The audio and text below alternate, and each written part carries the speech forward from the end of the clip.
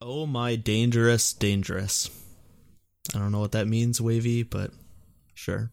Hey, I guess it kind You of can relates to own like, oh my dangerous. girl. I guess, yeah. Hey, OMD. OMD. That's the boy group version of Oh My Girl. Yeah, yeah. That's WM. Well, I mean, we have ONF. That's Yeah, we actually yeah the boy group. But yeah, close enough. yeah. What's up, everyone? It's Nate from Truly Daybach with another Daybach cast. This is episode 120. I can do it all in one hand this time. Yeah. If you don't know what the Daebak Cast is, or Truly Daebak, we are a YouTube channel that talks about Korean culture, K-pop, Korean entertainment culture, K-pop mostly, and we branch out sometimes into like J-pop and other stuff as we see last week. It's usually three of us. Jacob is at school studying abroad in Korea, so it's hard to get time to record and stuff. We should hopefully have him on in the next week or two. Yeah, if we can try to find a week to have him on.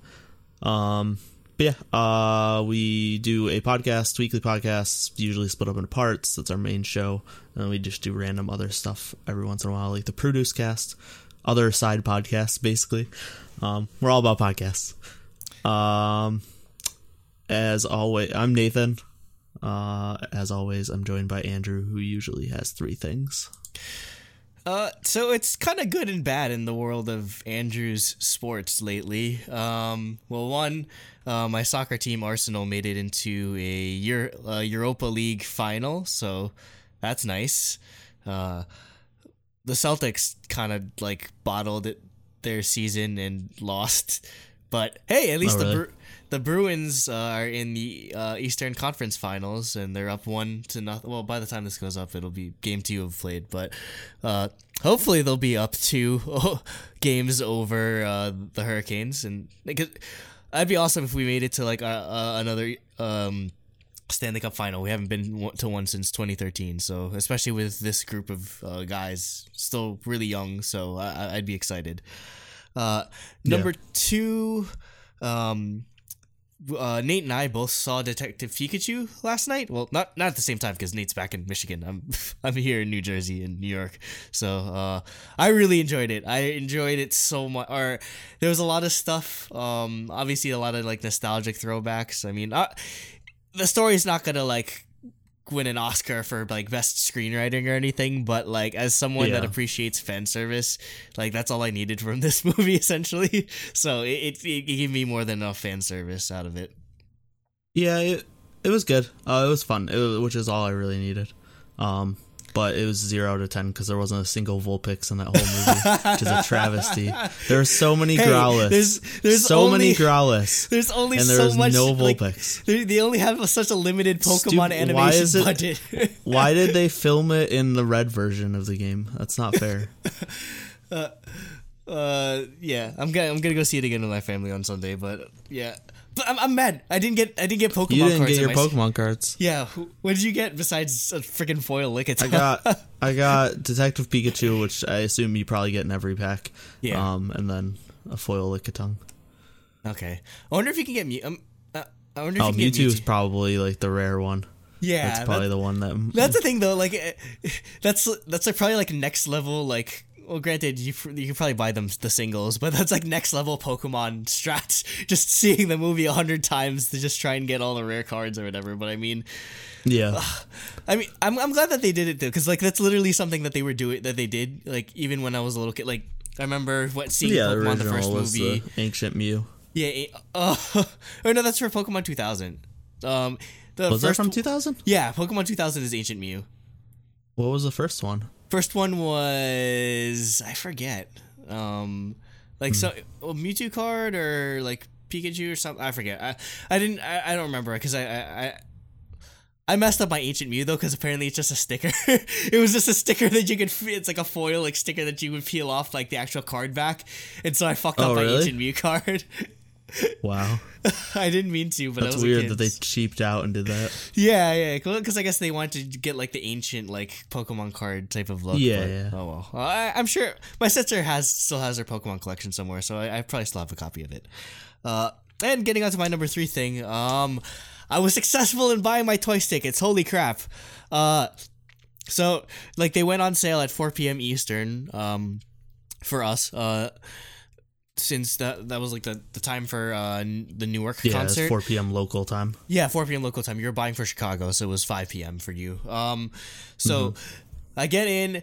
One, thank God, freaking, Ticketmaster is starting to implement a queue system, which something like Access tickets has been doing forever for like really popular events, because usually you just like refresh and it just be like a free-for-all trying to get the tickets, and you're just like stuck refreshing, and then like the page like errors out and everything. Crashes, at least like queue systems are pretty much how you have to do tickets nowadays, because there's just way too many bots and there's way too many just people like trying to buy tickets all at once. So I was able to get in. All the PL2 tickets were sold out, so I had to buy PL1, and I'm going with my niece and nephew, so like I ended up paying like $700 for the tickets. How was it on your end? Yeah, I got in pretty decently. There was like 2,000 people ahead of me, which didn't take that long. It took maybe like 7 minutes to get through the line. Unfortunately, like, I don't know, it sucked because it was like a little weird trying to get like the best tickets, because it was giving like, basically it just gave me like, we're like at the top of the like section we're in, which sucks. Okay, we're basically like the worst seats of that section. tier. Yeah. So like that kind of sucked, but I got tickets. So. Oh, you bought for EV as well, or? Yeah, we just figured whoever got into the queue first. Yeah, just easier. buy two, because yeah. So yeah, and then I sold one to EV, who's one of our listeners that goes in our Discord. Hey, impromptu meetup. Yeah, exactly. So yeah, I got my tickets. It sucks because our show is on a Tuesday, so I have to take Tuesday and Wednesday off. Yeah, because you have to like drive back. Oh god. Yeah, it's like a 5-hour drive, so I don't want to do that right after the concert. I wouldn't get home till like 3 a.m. So yep, I'll just get a hotel room and leave in the morning. But then I got to take 2 days off work for it. Hey, at least you get to. But it'll be worth it. Hey, you get Portillo's out of it. Yeah, that's true. I get to go to Portillo's. Yeah. Yep. And that covers my 3 things. As always, subscribe to our channel. If Nate hasn't already mentioned, join our Discord if you want to engage in ticket buying processes with us. Because it's probably going to be like that for KCON, I'm sure. You can sit next to us at events, like random concerts. Or if you want to participate in events like Discord. Yeah, I'm sure for KCON we'll probably just do like a big mass order for everyone. Well, I don't know. Are you haven't decided if you're doing standing yet? I don't know. I'll probably, like, when I asked Sam, she's like, "Oh, I usually do P1." I'm just like, "Oh, so it's like that." I'm usually my. I mean, I would be down to do P1 if other people are doing P1. Yeah. Well, P1 seated, right? No. Separate from standing. No, P1 standing? P1 standing. Oh, okay. Never mind. I want P2 or whatever the P2 best seated seats are. I'm sure. I don't know if Baron does standing. I'll have to see what other people are doing. Yeah, well, we'll see. But I mean, we'll get our KCON plans sorted out in the future. But if you want to find out what we're gonna do for KCON, definitely just join our Discord. You'll find out. Yep. Yeah, hang out. It's too late, but do the IOI rating anyway, and then personally send me your scores so I can ban you. Because we do song ratings. If you don't know, I talk about it pretty much every week now. Right now we're doing the IOI rating, but it's due before this episode comes out. But yeah, personally send me your scores and I'll ban you because you won't like IOI just like everyone else, and I'll be sad. Don't make Nate sad. Don't make me sad. Cooper makes me sad. He gave TT and Very, Very, Very 4s. The hell? What a monster. Both those songs are masterpieces. Well, I mean, we'll get into complaining about scores later for the actual reviews. Exactly. Not Cooper's, though. Just Jacob's. Okay. We'll move on. We will go to topic 1. So yeah, I guess we were doing 2 topics and 2 reviews, starting off with the reviews like usual. And we'll move on to topic 1, which is Oh My Girls, the 5th season full album review. A girl group released a full album. It's like the 4th full album since 2017. Yeah, from a girl group. It's ridiculous. Well, because I don't know. I think it's G-Friend. Yeah. Was this year? Was there one other one this year? I don't know, but I mean, Twice had a full album this year. like at one point. Twice, yeah. Twice had, and like Very Good had one last year, and that, like that's literally it for girl groups. It's ridiculous. But yeah, this is the 5th season. You're reading it, right? Yep. Yeah, you're reading OMG. Okay. Okay, so Oh My Girl, the 5th season. I guess this is a fool. Huh? This is a fool. So yeah, that's the title of the full album, and also the title of the single that they're going with. It was like, I think they were saying that it was like spring, summer, fall, winter, love. Yeah, love is the 5th season. Love is the 5th season, I guess. I mean, I guess it makes sense a bit. So as someone that's Oh My Girl is in a weird sort of position in terms of like the hierarchy of both girl groups and hierarchy of both popular K-pop groups, in that they have a fan base, but they're definitely not. I don't know. It's weird. Like, they're definitely like not in the leagues of like a G-Friend or Twice. Unfortunately, I mean they've had their success, but I don't know. They just haven't had their breakout moment yet. Unfortunately, or yeah. It's one of those groups that's more popular in Korea than it is internationally, just because like it's not the kind of style that international fans sort of gravitate to. But I was pretty it's like the opposite of like Blackpink and what like most international fans like for girl groups. Yeah, but I mean I was pretty early on the OMG kind of hype train. Like a friend of mine showed me like One Step, Two Step, and like Liar Liar. I got in pre Windy Day, so that's my claim to fame in terms of just like liking them. I mean I wasn't there for eyeing, but I was there for Cupid, so I was day one. Yeah, so I mean, I'd say I'd consider myself a pretty big fan of them. I mean, I consider like Pink Ocean / Windy Day. It was one of my favorite K-pop albums. So, going into this, I definitely have my expectations, and I've sort of been like high and low in terms of, or back and forth in terms of how much I like their singles. So that being said, with the 5th season, I don't know. There are parts of this that I do like, and parts of it that I thought could have been better. I just as a general sort of idea, I would say I like the 5th season better than I liked Remember Me, because that was like a year or so ago. But just to refresh everyone's memories on my thoughts, I don't know. I didn't like Remember Me just because I felt like they were just trying to imitate Twice way too much. Like it really felt just like too derivative. I think that might be OMG's problem, is that they don't have as signature. They tend to wander a lot in terms of like sound. Because I mean, you get for singles, like for they've singles, tried a lot of different things. Yeah, because I mean, you have Aing, you have Liar Liar, you have Windy Day, you get Coloring Book, then Closer, Secret Garden, like. That's the thing. Yeah, and I mean, I usually like variety in terms of singles and just groups experimenting, but I do feel like it's sort of the situation where they haven't been able to nail down a signature sound yet, which is why I think it's hard for a lot of people to like attach themselves, because they don't know what the group is necessarily.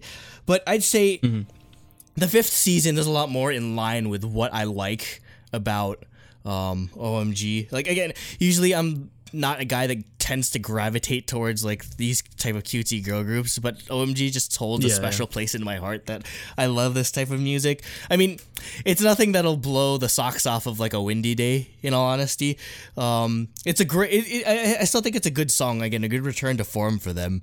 I'd say like one of OMG's strengths is definitely in their vocals, and also just as a general sort of note for this whole album, or just the group in general, I think one of the strengths that WM Entertainment utilizes in their groups is they're not afraid to experiment in terms of instrumentals, or just like have weird sounds in their instrumentals. So I do appreciate that. That aspect, I think that's why or what I can appreciate about OMG as a girl group is that they do have like weird things that sort of make them unique in that sort of way compared to other girl groups. Yeah, Yeah, I'd say like in terms of song, it's nothing that necessarily blows me away, but I did enjoy it again, it was a return to form. In terms of like the music video, I get it's pretty basic. I don't know, like it's really just like a sort of like CG set type background type of thing. Yeah. Some choreography is showcased, but not really. I don't think that's ever been their strong point necessarily. They're definitely trying for another Windy Day in terms of like the visual elements here, so I don't mind that necessarily. But yeah, I'd say I do appreciate them sort of returning to like the sound that I liked, but it's not necessarily like their best song in my eyes. Yeah, I think it's in the middle for me in terms of their singles. I remember Me Grew on Me a lot, actually. I didn't like it that much at all when I first heard it, but like listening to it more and more, I learned to love that song. But no, I thought the song was great. I really like how bouncy the synth melody is, and how like powerful the chorus is with like the string part gets really intense. Yeah. And how the singing matches it really well. Like it just, yeah, it's very strong. And like not, I don't know, it's strong. It's a weird way to describe it because it's not like a Blackpink song like we were saying, no. But it's powerful in the song is powerful, but the style of the song isn't powerful. It's like a dreamy, like innocent girl group song that you'd expect kind of from OMG. Like you said, they branch a lot on their singles, but they're like they have a distinct sound, like that most of their album tracks are of similar style to this. Yeah, like you said, it's more OMG. It's back to like what you liked about them, and I'm okay with that. I think OMG is fantastic. I think they're underrated. Like you said, their fandom isn't that big, at least in international fans. And I wish they had more. I thought that I liked the music video and the styling. I thought it fits the dreamy feeling of the song. It reminded me of Closer's music video too. Yeah. Yeah, Closer and Windy Day, like you said. And then, yeah, the choreography is nothing crazy technical, but I think it also fits the song really well.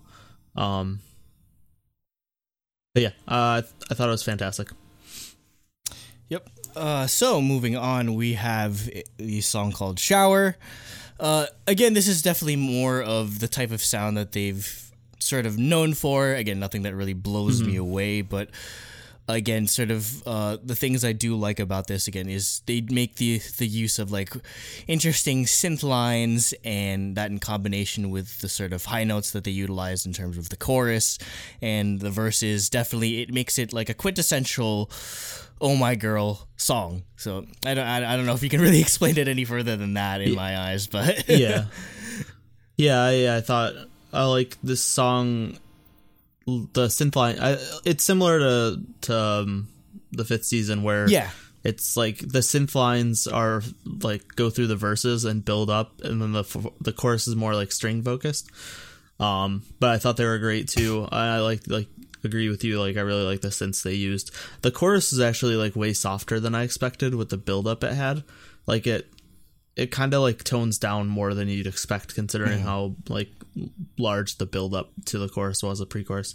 And the song actually, like the synths they use and stuff, this kind of gave me like Lovelyz vibes.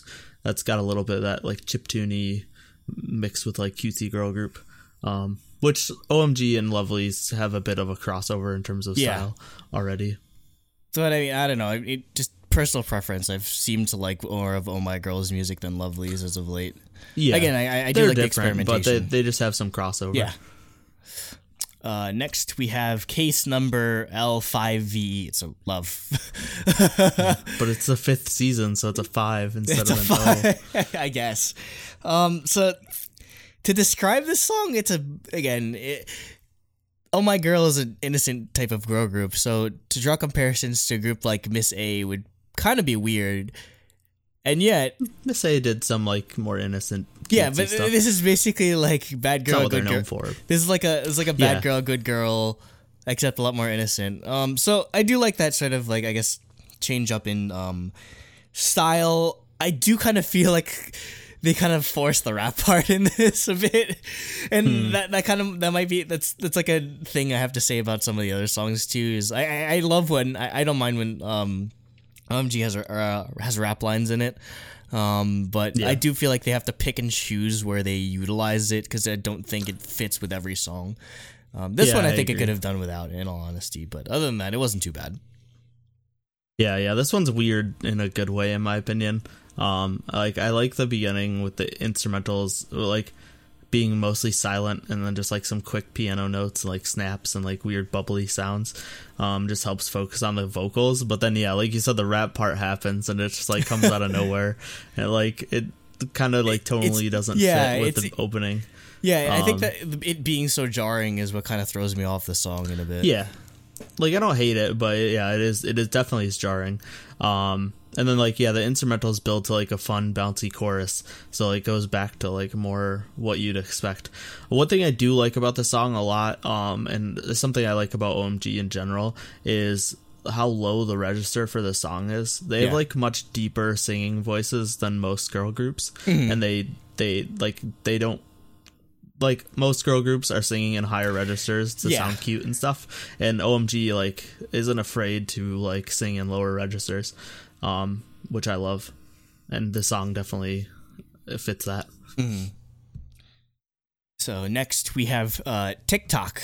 Yeah, this one's another one that's not too bad. I feel like at this point it just kind of gets it's a redundancy after like songs like Shower and Case Love. So yeah, at this point I was just like, okay, it's an OMG song. I really don't know what else to say about it. In all honesty. I disagree. You like this one the most? This is my favorite song on the album. I love TikTok. It's just like a super fun song that, like, with the great bouncy instrumentals, and it just gets you grooving. Like, I love it. I don't know. It's just something about this song, and like more than the others, was just very like fun. And I like something they do in another OMG song, I think, unless I'm getting it mixed up with a different girl group song. I know a couple other girl groups do it, but they use like the radio talking sections in the background. I can't remember what other OMG song does it, but they definitely do it in a couple other songs. They used to use a lot like where it's just sort of like lo-fi like this, like where talking exactly, in the background, like at the beginning of Liar Liar. And it's usually in English.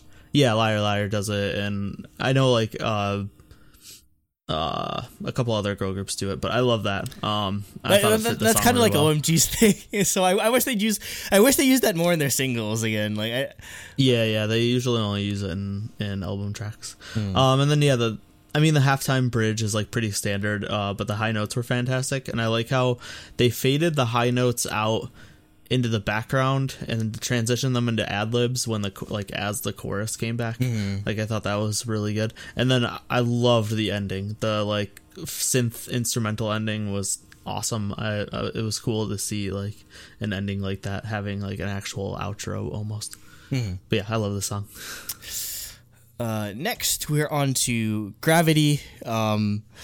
I feel like this is where the album started to really pick up for me, because like after this they definitely start to get more experimental in terms of song choice and type of genre that they tackle. So this song, to just surmise it, is essentially OMG's take on like an EDM like track, as weird as it sounds, because it's not really a full-blooded EDM track or just like a like sort of like a house type thing, but it's got kind of those vibes in it, mixed with, again, that sort of like dreamy synth and lots of chimes going on in the background type of thing. So I love that sort of blend that they added to this song, which I feel like made it stand out a lot more than just, I guess, what would be considered their standard type of song. The build up to the chorus was incredible. So yeah, this is where the album really started to pick up for me. I enjoyed pretty much every song from here on out. Yeah, I thought this song was awesome. It's The instrumentals, like, and especially the beat, are way more intense than you'd expect. Like, especially during the chorus, there's like some pretty like crazy drum fills and stuff, which like doesn't really, like, you wouldn't expect in a song like this. And their vocals are fantastic as always. I thought this was a really good song. Next we have Crime Scene. Okay, this is weird. This is the kind of Oh My Girl I really like, when they start doing the weird shit like this, basically. It's like understated. Yeah, like, weird is I think an understatement. Like, when they start going on this weird sort of instrumental stuff, it's when I really start appreciating the group, or it's what really sort of endears me to this group, is because, again, like I said, WM isn't afraid to sort of do this experimental type of stuff, which I feel like a lot of girl groups are so afraid. Like, what separates Oh My Girl from like just your standard like innocent girl group is that they do this type of stuff, sometimes as singles as well, whereas like most girl groups they'd only put out stuff like the fifth season, like for just like a full album of just that basically, and it just get really boring afterwards. Whereas, again, Crime Scene is something I feel like could have been a single for them. It's so good. And yeah, I think that's what endears me to like girl groups like Oh My Girl, like Red Velvet, where they're not afraid to just do weird sounds or just interesting types of music that you wouldn't normally hear with a girl group. So, again, this sort of weird like techno-y vibe of this song, and this is a song that 100% fits having a rap verse. Again, this definitely reminds me of like definitely a throwback to like old style Oh My Girl from like 2016. So yeah, this is a contender for one of my favorite songs. Yeah, this one's really weird. The verses are crazy. Like the synth is like really awesome and haunting in like a good way. Like I don't know, for me it's a little too much.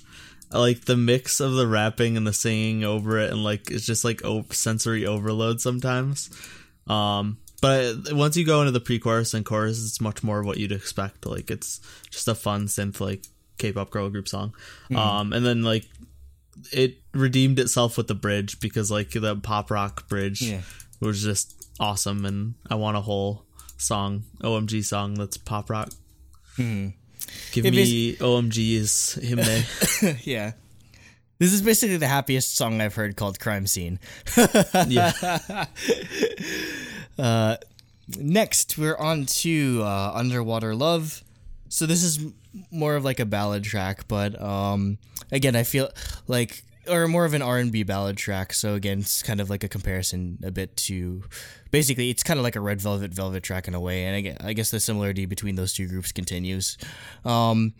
Yeah, I love this style from them. I kind of wish we'd get more of this from them, because again, they have OMG definitely has the vocal chops to sort of tackle these songs. And as someone who really loves female vocals and R&B, yeah, just huge fan. And again, just another song where they make good use of a rap verse, or just where they properly interweave rapping into the song, that it doesn't feel jarring at all for me. So yeah, and just another one of my favorites.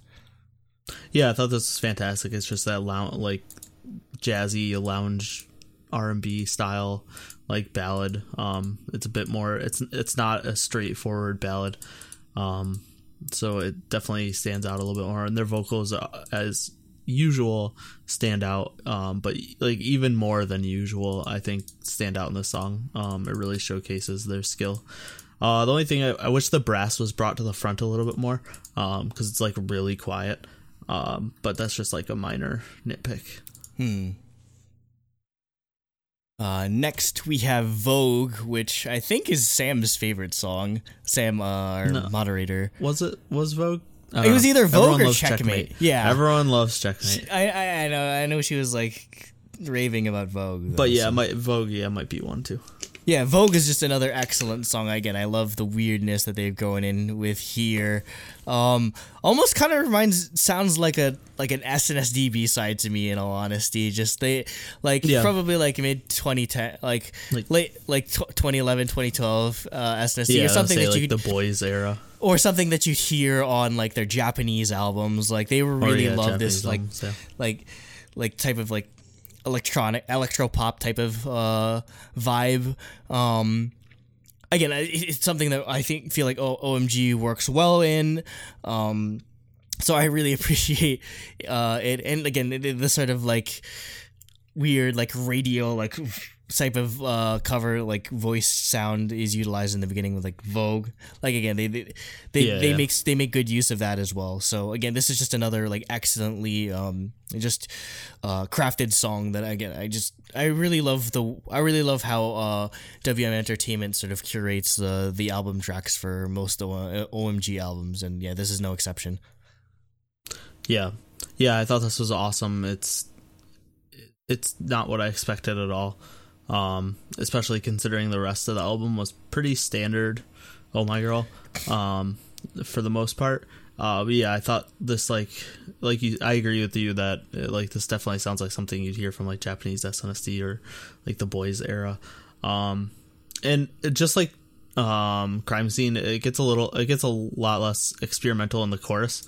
But I think that's good. Like it gives because the chorus is good regardless. Like no, it's good. Yeah, exactly. It's not a bad thing, and I think it's nice because it pulls like the fans of their normal style in, even if they aren't a huge fan of them trying like experimental crazy stuff. But yeah, I thought it was really great. And closing out the album, we have Checkmate. So the song Discord hyped up like crazy. This I was like, probably how can this possibly match what they've been hyping it up as? Yeah, I mean, this is definitely the coup de grace of the album. Wow, because I know, as an OMG fan, like I love the experimentation.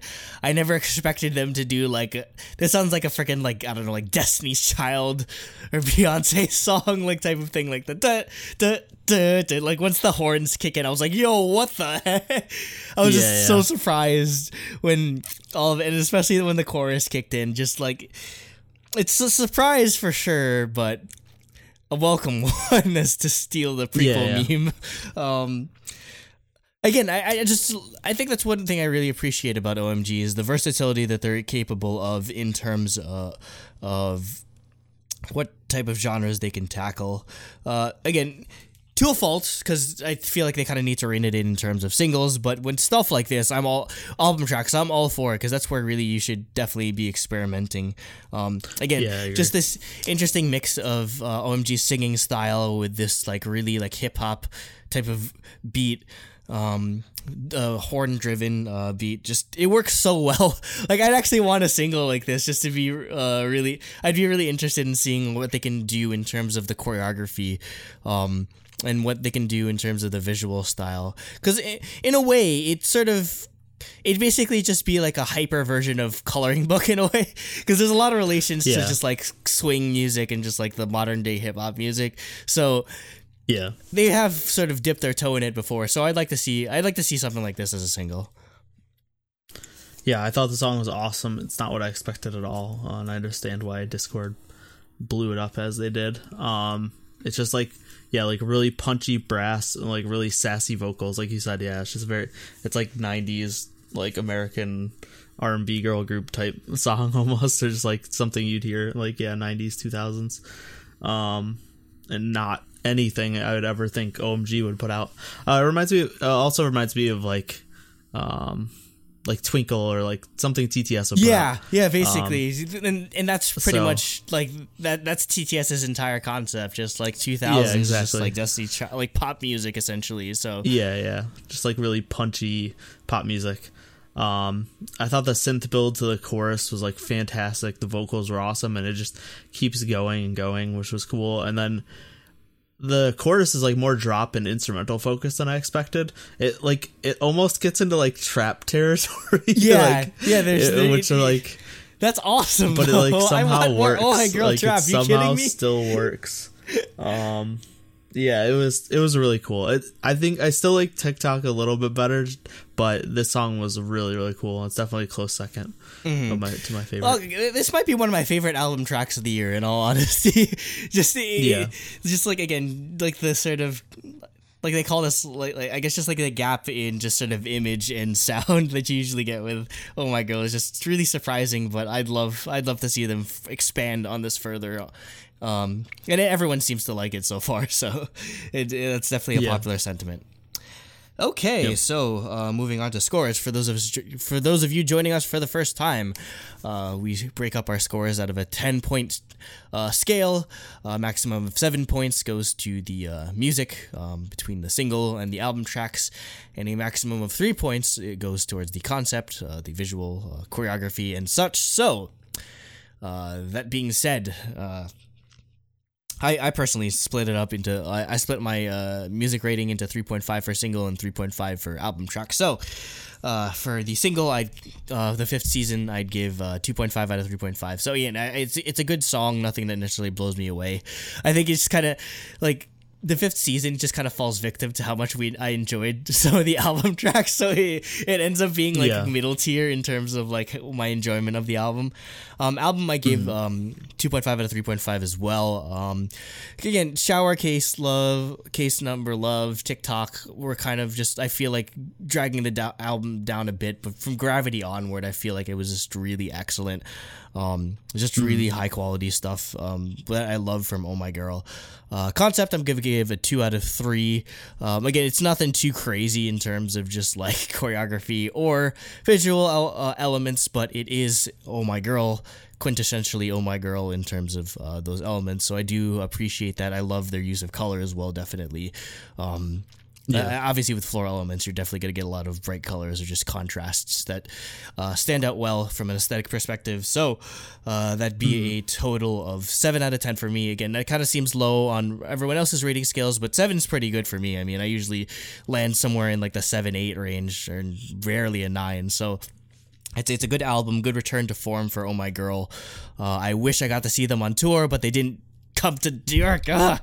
Like, I'd probably cry if I saw One Step, Two Step live, just because that's one of my favorite songs. But I mean, I hope they come back because I want to see Checkmate live. 100%. Yeah.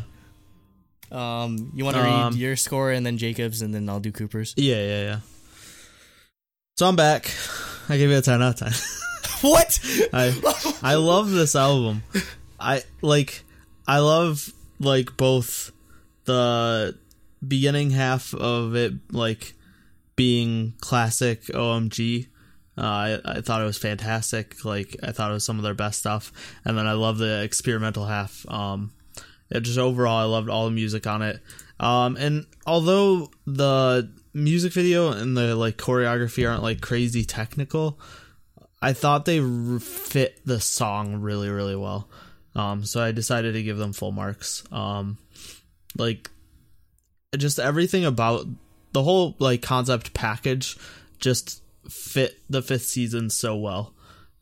So even though it wasn't like, the music video wasn't like super technical with like crazy shots or like anything, and the choreography didn't have any crazy moves, like I think it was a perfect package. So I decided to give them full marks. I love this album. I thought this was fantastic. And I thought Discord hyped it up too much, but I was happy to see they did not. Okay, I will move on to Jacob's comments. Jacob just wrote overall comments for the album and then scored it. He said, overall, I think Oh My Girl did a really nice job on their first full-length album. Surprised it's taken so long for them to get one. Most of the songs on the album are quite catchy and they're really easy to listen to. I don't see them reinventing the wheel on any tracks, but personally for me that's okay in this context, because everything they're doing really well. The album had a lot of really nice standouts, such as the pure and feel good shower in TikTok, as well as a super full and bright crime scene, which you can't help but jam out to at a high volume. Another standout track on the album that I'd like to shout out is Vogue, which was a really nice and fun track, and I love how the instrumental clears for the pre-chorus verses and fills up so nicely in the chorus sections. Jacob's comments this week, I didn't read this. The only track I wasn't a huge fan of was the last track, Checkmate. I think mostly due to the abundance of super high frequency horn sounds that hurt my ears at high volumes. I won't rule out it being able to grow on me in the future, though. Overall, this album was definitely a really solid release, and I hope they can stay consistent with this quality in the future. On a side note, I thought the album cover was cool with the painting style photo they used, which I suspect was produced by a machine learning style transfer program, but I wish they could have commissioned an actual painter to do the art for them. That would have been so cool. Rating, he gave the music a 6 out of 7. So despite not liking Checkmate, I think he liked pretty much everything else. And he gave the concept a 2 out of 3, so an 8 out of 10 overall. Okay. Cooper's notes, he says, finally, Oh My Girl gets a full album and it doesn't disappoint. The album is pretty seamless and cohesive from start to finish. There's no track that takes me out of the experience. The title track has classic and magical and epic sound of their past title tracks. The verses are really unique and took me some getting used to, but I really love the whole song. The MV is beautiful, as well as the styling and choreo. The album tracks are really where this album shines, my favorites being TikTok, Gravity, Vogue, and Checkmate. The Experiment, especially on the latter two, there's something for everyone here. WM Entertainment really gets amazing producers for their groups, like SM level stuff, which I definitely would agree with. They deserve more recognition for how good Oh My Girl and ONF production is. Overall, this album shows what can be done when girl groups aren't given just digital single for a few songs. Give them more full albums, they are just as impressive as boy group albums. He gives a 6 out of 7 for music, a 3 out of 3 for concept, for a 9 out of 10 score. So, putting everything into the calculator and crunching up the 8. numbers, 5. it's an 8.5, so slightly misses out so on the close. thing. I did It's all not your expect. fault, Andrew. Hey, that's a good score for me. A 7's a good score. And I say, yeah, I give him a 7 as probably the biggest OMG fan in Shirley Daybach right now. So, I mean, No, I don't know about that. Hey, I don't talk about them a lot, but I've loved their music since they debuted. So, what were your thoughts on the 5th season? Did you like this return to form in terms of the single? Did you like the more experimental tracks like Vogue and Checkmate and Crime Scene? Would you want to see them do more full albums? Would you want to see them on tour? And you better say yes, because I need to see Oh My Girl live already. God damn it! Why didn't they come to New York City? Why? Seriously, it's easy money here. Why do you avoid New York City? Like, there's like people that don't even groups. We'll get into this in the other topic, but why did Dreamcatcher ignore the U.S. entirely? Let us know your thoughts in the comments below. Okay, let's move on to topic 2, which is our other review for this week, and it is WayV, or WayShenV, mini album Takeoff. So if you don't know WayV, because based on their name you wouldn't know, this is actually an NCT subunit. It's their Chinese subunit, but it's kind of like co-managed by a separate company. Yeah. So that's why they don't have NCT WayV in their name or whatever. It's just WayV, but it's members of NCT as a whole. NCT 2018. Or 2019, I guess, because some members were added. So you've seen these members in NCT concerts, like SM Town concerts, singles, NCT U singles, as well as some of them were in 127. And Dream, maybe? I don't know. I don't know if any of them were in Dream or are in Dream. I don't think so. No. I don't know. I could be wrong, though. Oh no, because the new members are young enough to be in Dream, but they didn't get put in Dream yet. If they will be, maybe. I doubt it. I think they'll just keep them sort of like isolated separate. As their own group. Yeah, I agree. They'll probably just keep this subunit pretty separated, other than like overall group NCT stuff.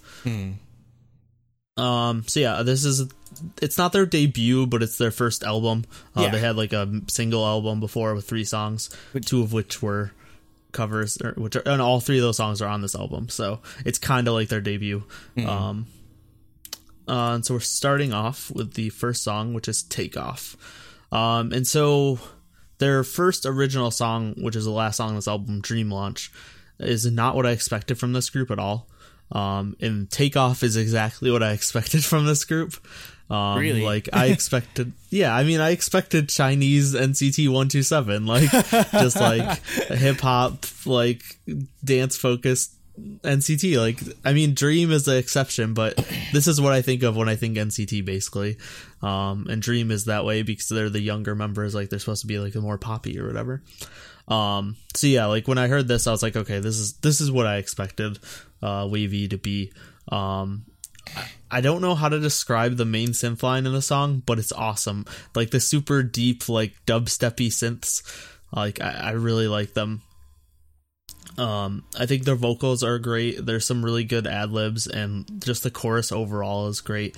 And then, at the end of the chorus is a nice mix up to have the guitar come in. And then you get to the dance break, the bridge, and it's just literally a hard rock, like, instrumental song, and it's awesome. I want more of it. It's so good. Just give me, like, hard rock, hip-hop, NCT stuff. As for the music video, other than the CG drones, which are a little much, the music video is great. I thought the sets and the color were fantastic. The group is insanely visual. Oh, like they all look everyone's so a visual in this group. Everyone's a visual in this group. Like this is one of the most visual groups like ever, in my opinion. Especially 10, obviously. 10's my bias. He was my NCT bias, and he wasn't even in any NCT subunits other than you. And yeah, I thought the choreography was great too, especially the dance break. Overall, I thought it was fantastic. I mean, I don't know if this technically counts as a debut. I mean, because technically they debuted with regular, Dream but I mean, regular. I mean, in terms of I guess debuting with their first original like lead single, this might blow every other NCT like debut. And no, I still like 7 Cents, but it blows a lot of it out of the water in terms of just quality. It's like an interesting combination of like the sort of like weird like the weird sort of just like trap influence of NCTU with the vocal accompaniment of 127, styling a bit of those two. I mean, you could they definitely take some like cues from Dream in that sense as well, just how colorful a lot of the styling as well. Basically, it's like an interesting sort of combination of just the rest of the NCT subunits sort of amalgamated into this Chinese subunit. As someone who was a big fan of EXO, or is a big fan of EXO, and was a big fan of EXO-M, I'm definitely not like averse to Chinese music or just hearing Chinese lyrics or vocals or whatever. And this definitely makes me pine for the days of EXO-M when they kind of just like were focusing on it, because like when EXO does their singles in like Mandarin, it's kind of just like an afterthought at this point. So this definitely seems like the replacement for that in a way, just of a group, and definitely a better idea having a group just focused for the Chinese market specifically, as opposed to a group that just gets pulled away to Korea every so often. So where do I even start with how much I like this song again? Just like it's got a similar vibe to like NCTU's Boss, but again, just like the vocals on here are just incredible. Again, it's nothing like they're not belting or whatever, but I just love the chorus style vocals that they're doing here. It fits the song so well, and just how well this song fits both with the visual style that they're going for and the choreography. It's just possibly some of the most cohesive just styling and visuals that I've seen in all of NCT.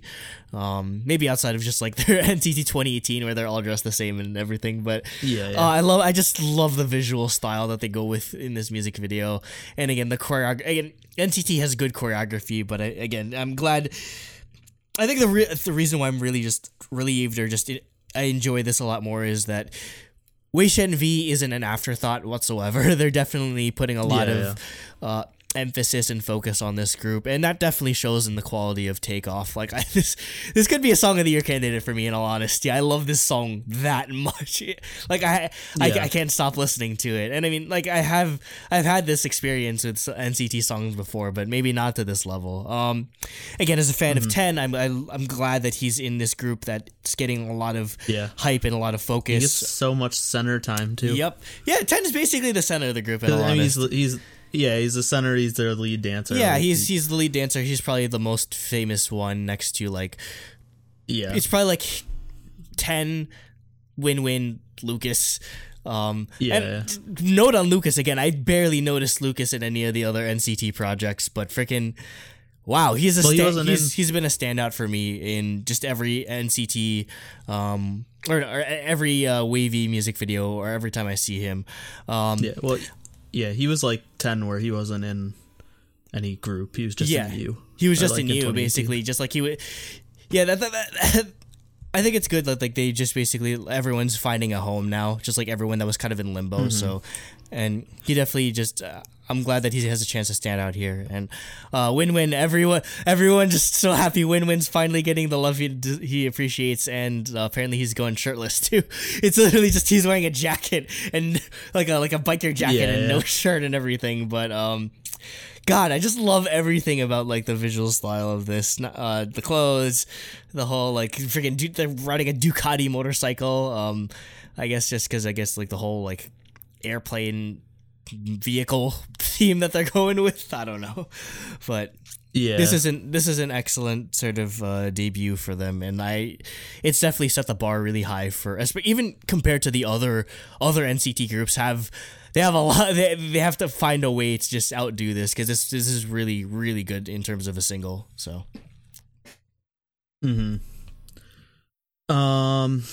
Next we have Regular, which you will know as the NCT 127 song. This is a Chinese version of it that they debuted with basically before.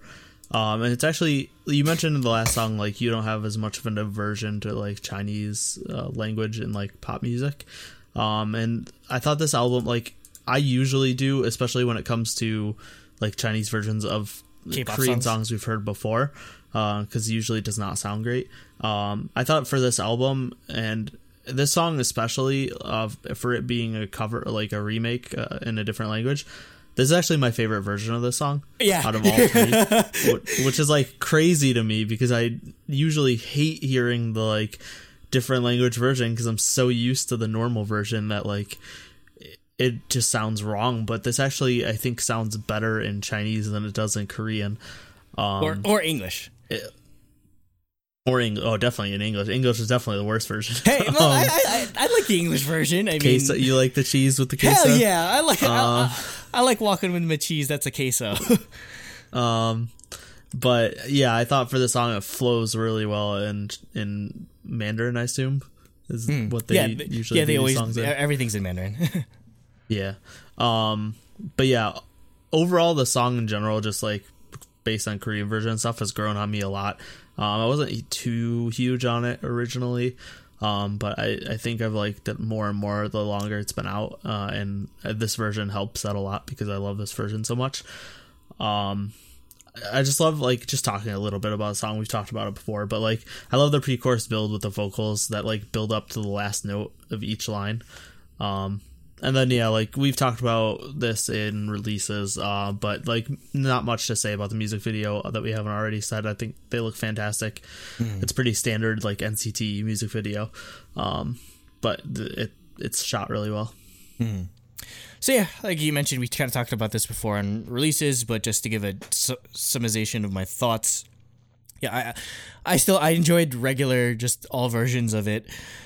So yeah, this is just like icing on the cake for me, especially. Again, I don't really have an aversion to Chinese music or Chinese K-pop or versions of K-pop songs. So yeah, I enjoy this one like a lot. Obviously, having enjoyed the original song. So yeah, it's just another good rendition of this song. So I'm glad that the quality doesn't drop. Despite the change in members and change in language whatsoever. Next we have Say It, which did I cut out for a second? Or am I good? I think I lost you for a bit. Am I cutting out? Yeah, I was gonna say it. I thought I was cutting out because you were lagging a little bit, but I think we're good now. Next we have Say It, which is another one of their new songs for this album. And this on first listen might be my favorite NCT song. Period. This song, like everything. Like every NCT group, like the first listen, I'd have to like go back and think about it and stuff. But like, the song was awesome. I loved this song. I thought the vocals at the beginning mixed with like the slow piano part just to give a really great sense of emotion.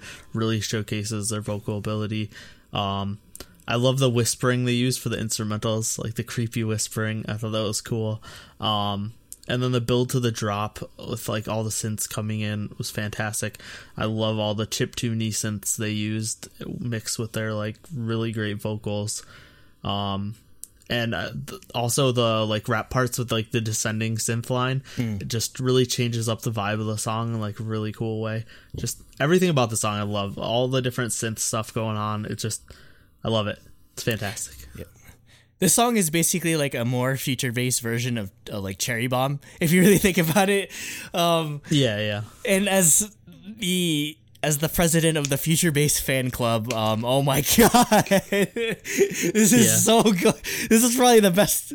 I still might like Take Off better than it, in all honesty, but this is easily the best of the album tracks, like by far. So, like, I want a single from an NCT group. Like, it's so good. Like, again, as a sucker for future bass, I'm obviously gonna like it. I love how they intermix these sort of like hip hop and rap elements to it. The sort of like the weird like slightly like, or like the minor key sort of dun dun dun, like the kind of creepy sounding type of thing was really cool. Oh, I just love everything about this song. So again, I'm just really glad that they're just not half-assing even the album tracks. Because this is you're definitely getting SM quality here. You're not just getting like a sort of lesser package out of this. So again, this definitely did a lot to prove just how seriously they're taking this group for me. Yeah, I agree. This song is awesome. Next we have Comeback. And so for me, this, unlike regular, I don't like this version as much as the Korean version. I think the language doesn't fit the song nearly as well. Overall, the song itself is great. It's super catchy. I love the second part of the chorus where there's like staccato singing parts. But yeah, I would for this song, I definitely would listen to the original version over this. I mean, I think they picked a good song to sort of translate into Chinese, in all honesty, because it kind of reminds me of like the stuff that they like EXO was doing in terms of style when they were really going in on the XOK and XOM type thing. So I think that's why I enjoyed it. So I don't really have an I don't really have an aversion to hearing Chinese lyrics. So I thought this version was okay.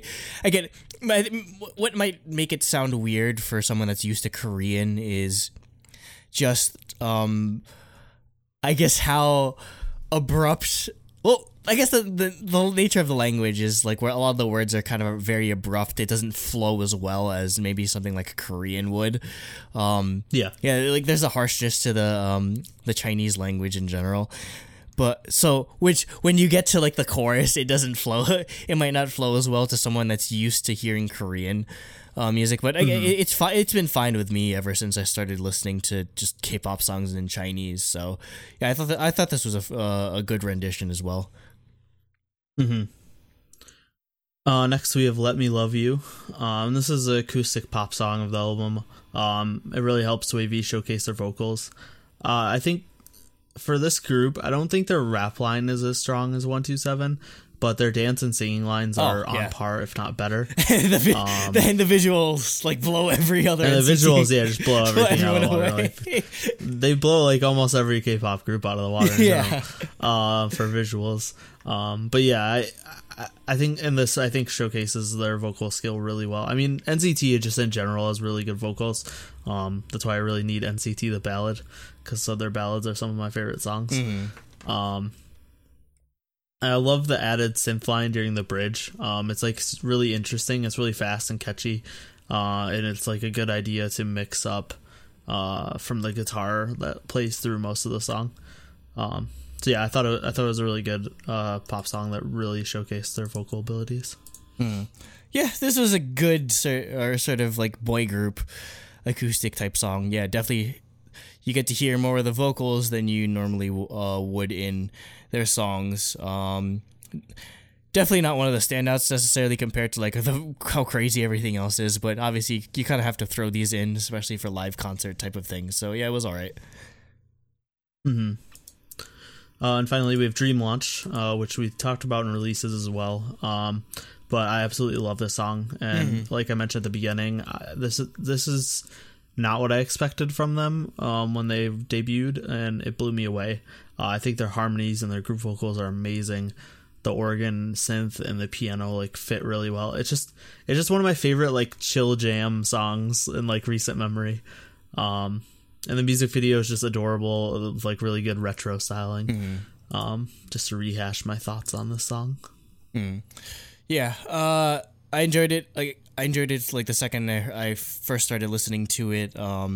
Again, I mentioned before with both Comeback and Regular. Again, the sort of, I guess, just abruptness of a lot of like vocals and when singing in Chinese. But I feel like despite that, it flowed very well.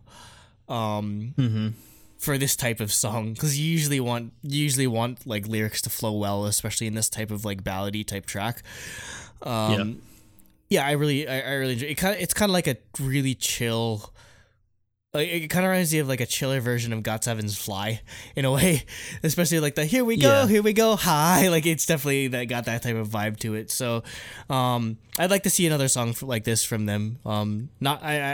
I do like that they've shown a lot of different faces for Wavy, or they've shown that they can be a versatile group. It's not just because I feel like just in general NCT has a vibe of just being like a super hype, like super like high energy type of group, but for them to showcase this side of Wei V or just NCT as a collective is nice, and yeah, they could definitely go forward with something like this as a lead single again. Yeah, I agree. So yeah, that's it for us. Now we'll get into our overall thoughts, or our overall scores. For me, I gave it a 6.5 out of 7 for music. The only thing that dropped it was Comeback just not being as good as the normal version, in my opinion. And I guess a little bit more that we've already heard 3 of these songs. But overall, I love pretty much all the songs on this album, and almost full marks. And then Concept, 3 out of 3 easy. Choreography is fantastic. Music video is fantastic. Visuals are out of this world. So I gave it a 9.5 out of 10. Close. It was close. I thought about it. So yeah, for me, I feel like Takeoff was an incredible takeoff for them. Just like a really good way to sort of launch this group into the limelight. And again, I still liked Regular and Dream Launch, so I'd give, for the singles total, I'd give 3 points out of a possible 3.5. Album tracks, I give 2.5 out of 3.5. Again, like nothing too crazy in terms of like the stuff we've heard before, and Comeback and Let Me Love You, but Say It definitely is a hard carry of an album track. So it gets that. Concept, again, full marks, 3 out of 3. So that is an 8.5 out of 10 on my end. Yep. Jacob, his overall thoughts, which are completely wrong, we'll preface. So he said, this release is mostly what I would expect it from NCT China subunit. I'm still confused as to why they didn't attach the NCT name to it. I suspect it's so that in the event they really take off in China, they can kind of write them out of NCT and let them do their own thing, not have to change names. The title track, Takeoff, is a nice hip-hop banger, and overall compares a lot better to me over recent NCT tracks like Regular and Simon Says. We see a return from Regular, which I don't really think is any better in Chinese. I'm still not sold on that song. I wasn't crazy about the repetitive and industrial sounding Say It, apart from the vocals, but overall it ended up kind of a mess. You're wrong, Jacob. Delete. Comeback also makes its return and remains one of my favorite NCT tracks, still awesome in Mandarin.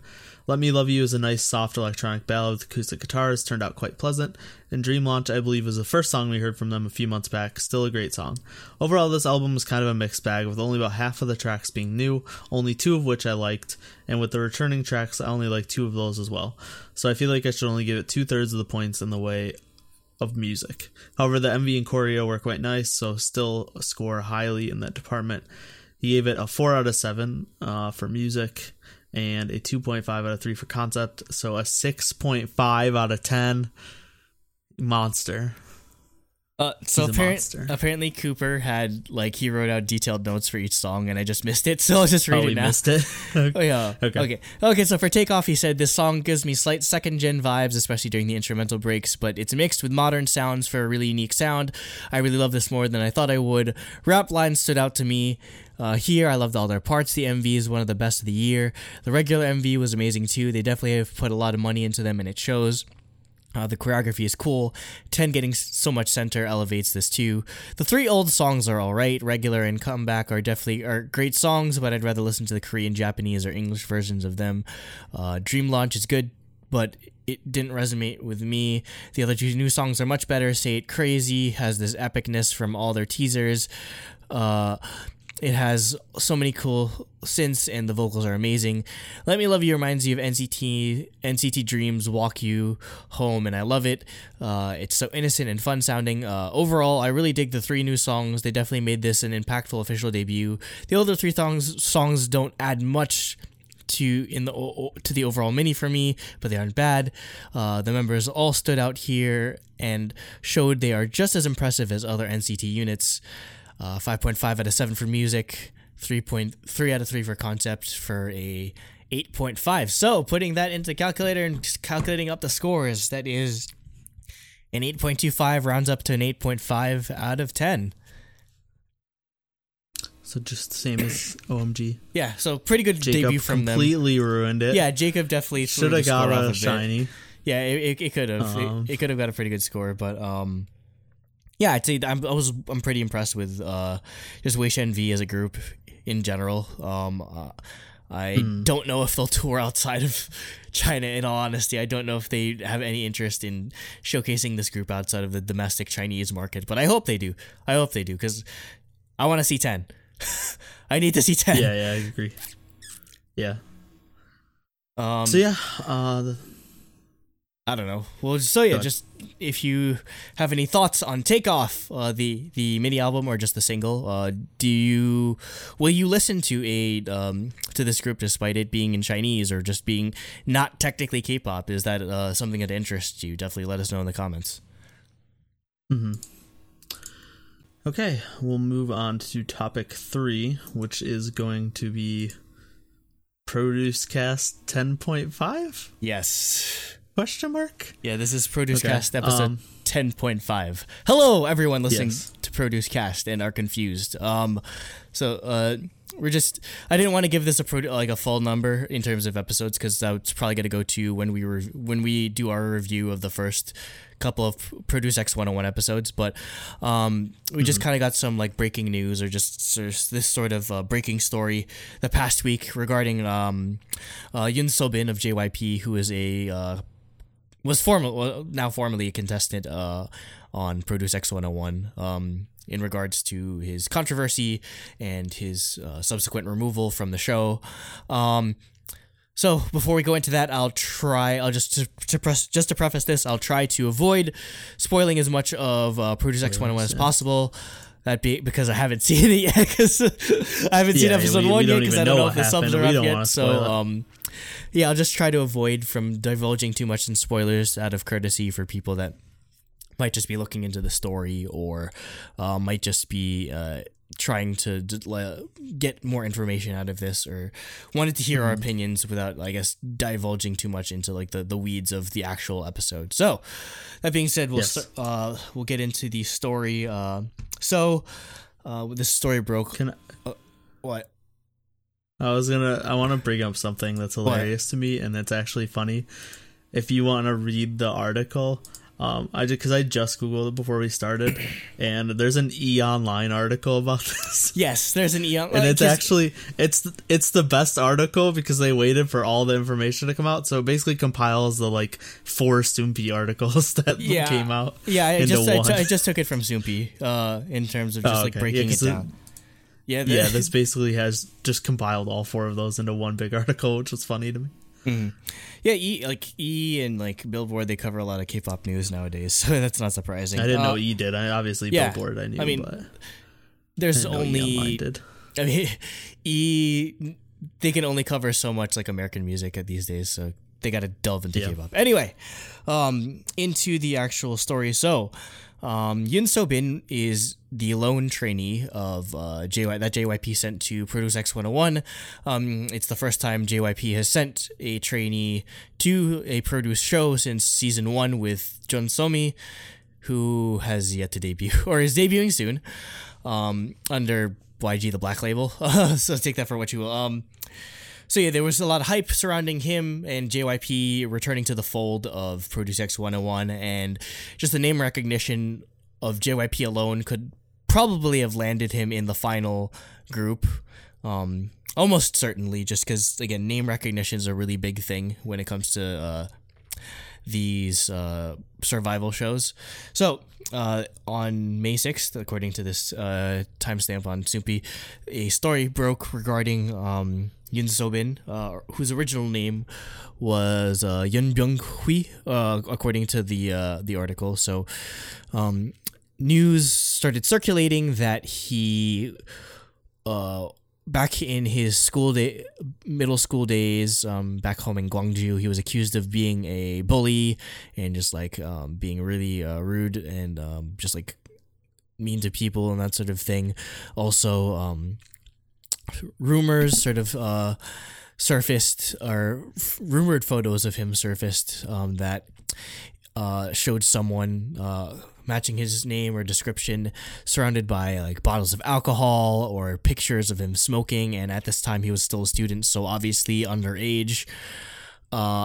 So that story broke, and it only took about a day for JYP to terminate the contract, which is pretty a lot more speedy than we're used to in terms of K-pop controversy or breaking stories. Yeah, they usually let it stew a bit, but yeah, but I mean this like directly, like the illegal activities, like you're just gonna cut them. Like underage drinking is not something to be taken lightly when it comes to someone in the public eye or whatever, especially in such a like conservative country as Korea. Yeah.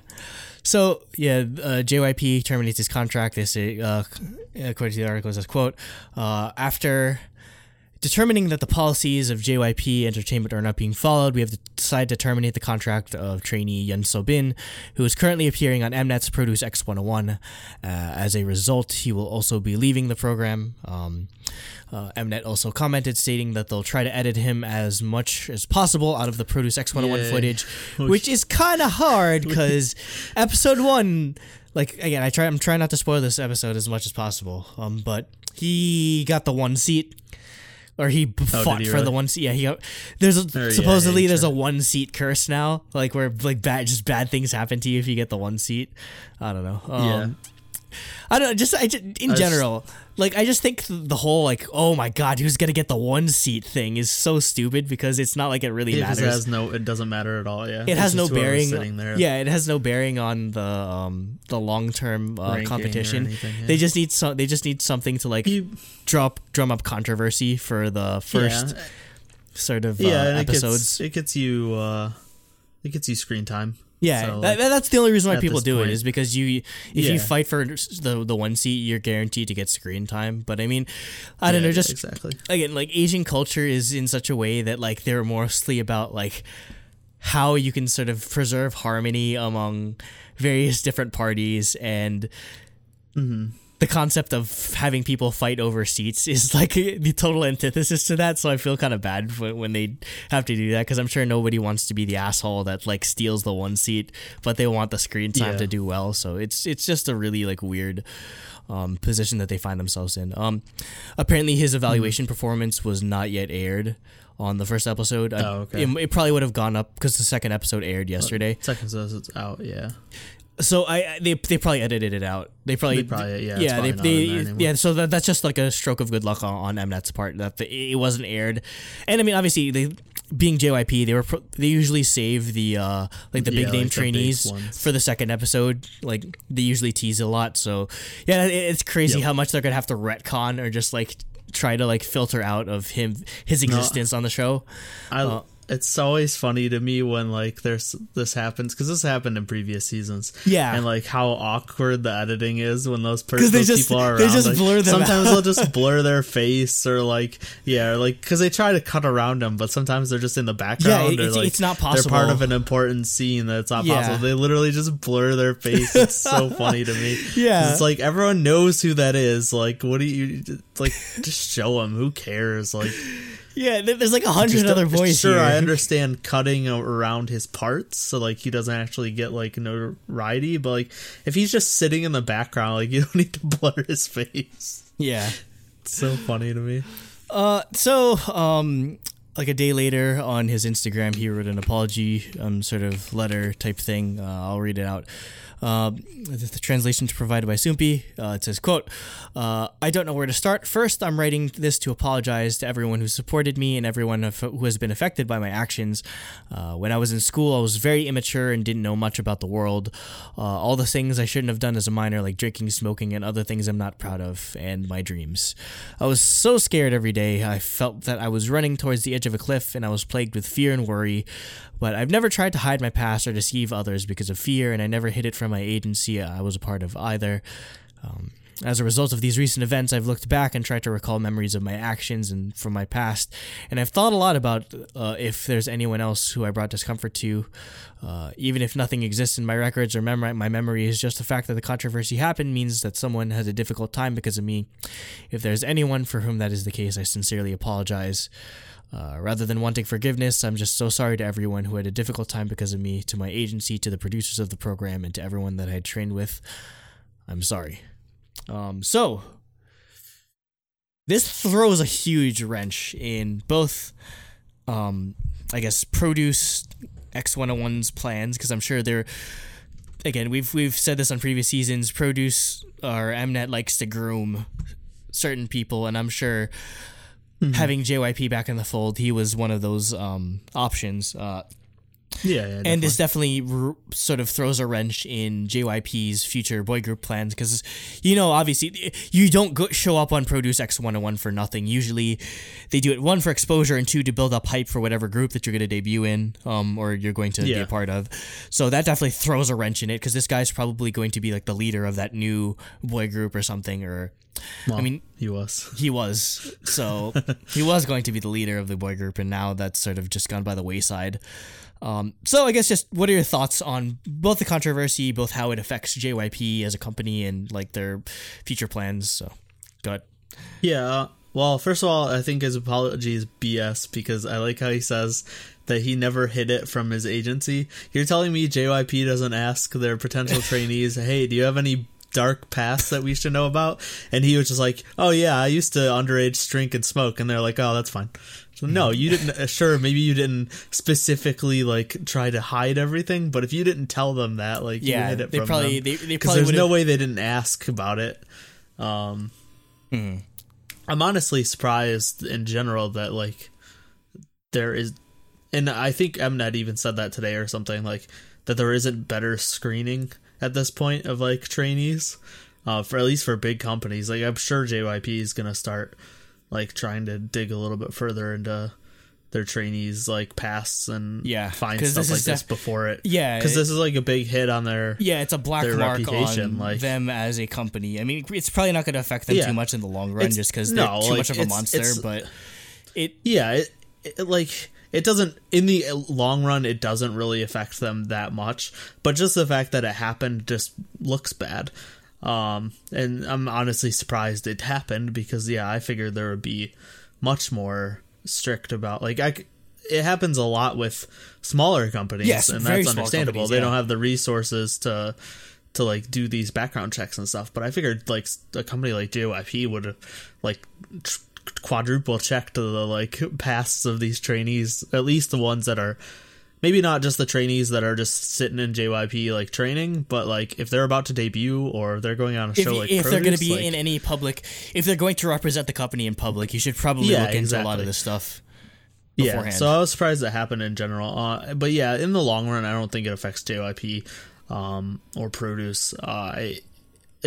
Produce it affects just because of the editing and like you said, yeah, they were definitely gonna try to groom him to be like one of the top trainees or whatever, and probably make it into the group. Like he had a pretty good chance of getting into the group. Just being from JYP. Yeah, and assuming his skills weren't complete garbage, but he was in JYP, so I don't think they were. But yeah, kids do dumb stuff, but like I think you gotta realize in this day and age, like if you're gonna be someone in the public eye, like if you want to be an idol, you can't have done that all ever. That stuff's like gonna come to the forefront. Unfortunately, yeah, all that stuff's gonna come to the forefront and ruin you. Like that's just, if you've taken a bunch of pictures smoking and drinking when you're underage, you just can't be an idol. You should, like, you just can't. It's not possible. Someone's gonna bring it up. So like, I don't like. He should have known this was gonna happen. And it sucks because, like, yeah, sure, his dream was to be an idol, but you shouldn't have done that stupid stuff if you wanted to be an idol. Like, I mean, I don't know. Maybe it's just because like it's a lot more public facing, just because it's idols. But yeah. I mean, there definitely seems to be a strong like there definitely seems to be a lot of these kind of stories coming out of not just Korea, just coming like out of Japan as well, maybe a bit. But I don't know, maybe it says something about the type of person that wants the fame and the fortune of being an idol, that a lot of them, despite what companies either like sort of like the personality that they assign to you or what the PR person tries to groom you as, a lot. That's the truth of the matter. A lot of the time, like the people that become idols, they're not always the nicest of people, unfortunately, despite whatever face they might put forward. I do have a bit of like I do kind of feel bad for the kid, because I mean, yeah, you're a kid. I do feel stupid, bad for him. Like, yeah, you do stupid shit. Like I mean, I guess in all honesty, just I'd say the underage smoking and drinking probably isn't as big of a deal, at least to me, just because I don't know, just that happens. Yeah, that happens all the time. Like literally, like I was say like 95% of kids have tried smoking or tried before drinking.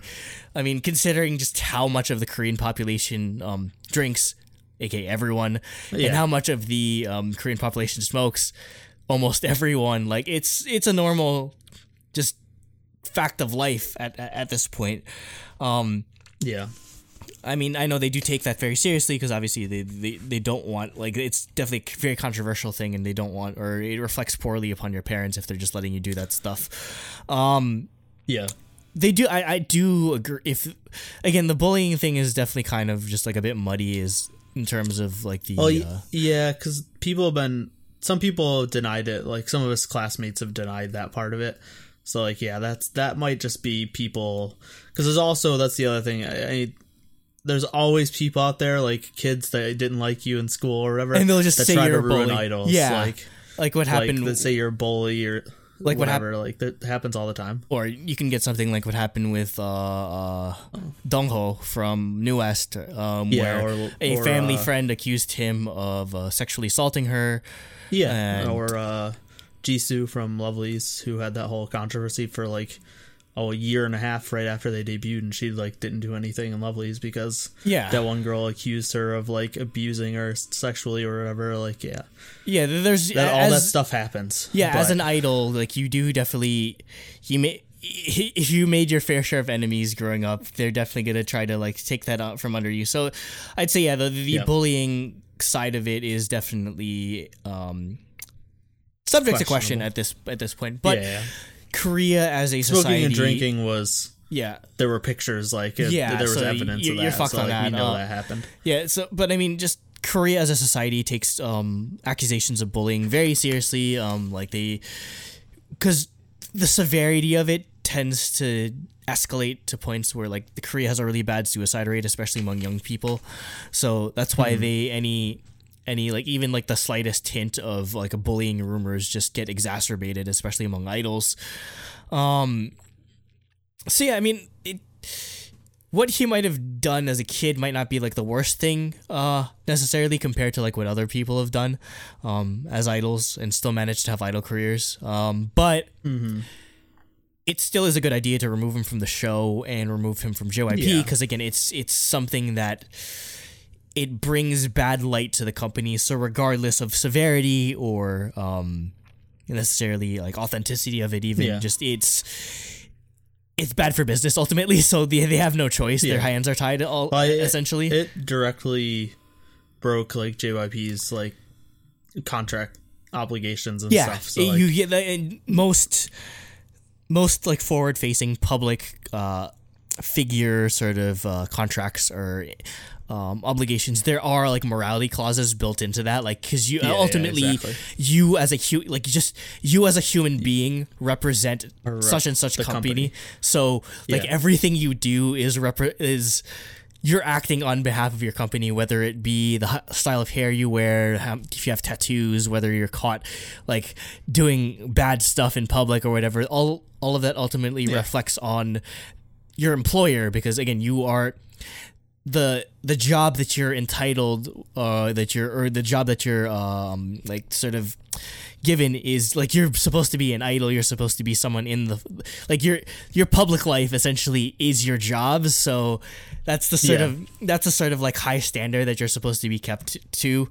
That as much as you want idols to have a private life, obviously like it's impossible with how crazy like tabloids are and everything. Like that is like the ultimate truth of it, where like again your actions do reflect on your company, and to some degree that's every job, where like if you say some stupid shit on like Facebook or something and it blows up, or if you're like remember that ice cream or that guy that went through the Chick-fil-A drive-through just berating this poor minimum wage worker about how the company she works for is horrible and they hate gay people.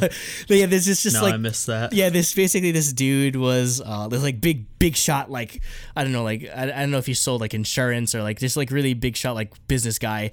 He recorded himself like going through like the drive-through of a Chick-fil-A berating the employee, and thought it was a good idea to upload that to post it. Like social media is like, oh, I showed, like it's like one of those like it's like I destroy this like homophobic or whatever type thing. It's like he loses his job and his wife gets a divorce from him just because he was a huge idiot, and like he just like super embarrassing and super childish, like petty like stuff. Like what is this like poor like minimum wage worker gonna do about like the company she works for or whatever? Exactly. Like it's stuff like that basically. Like it really you don't need to be an idol essentially to just sort of have that sort of personal responsibility with how you deal with yourself in public. I mean, to some degree, we're like, I don't think my employer is ever going to find our stuff, but I mean, like we have to like maintain a certain like face or prestige when we go on camera, because I don't want to put anything on here that would potentially embarrass an employer or potentially like put them in a tough spot, like that sort of thing. So I understand his plight, but it probably still was a good idea to sort of go through with this in the end. And he probably deserves a second chance somewhere else. I mean, like, that's probably, you know what? This is probably going to be a really big thing. Mnet's probably going to have another, like, maybe not a produce show, but they're probably going to make like a male version of Idol School, and he's going to show up on it, and they're going to play up the whole redemption storyline, because it makes good TV. So they're definitely thinking about that. Like, it's all publicity at the end, whether it's good or bad. Yeah. So, I don't know. I mean, any closing thoughts besides what you've divulged already, or? No, I did want to bring up, I don't know, this is kind of developing, but there was another train. Let me go into Discord because they were talking about it yesterday. So I got to find it. Give me a couple of seconds. But there was basically another member who's like, nothing's official, but like fandoms are like basically canceling him, because I know people like saying they're canceling. I hate that. I fucking hate that word. But basically, I don't know. So this guy is apparently. So here is a list of things. It's Park Yuri from Produce X101. But apparently, like, people keep comparing him to Bobby. And then he is blocking those people, and he liked a comment that called Bobby ugly. Why? But it's so petty. Apparently, I know. And then apparently, while he was singing another song, he said the N-word. And then all of the fans that were telling him that was wrong and he shouldn't do that, he was blocking. So he was refusing to apologize. And yeah, apparently he's just like super narcissistic and like encourages drinking, and stuff like that. Just like sounds like a mess of a person. No, I'm looking at the pictures. He's got like some Johnny Walker shit, like just like on like freaking like Insta story, like not even like trying to hide. Oh yeah.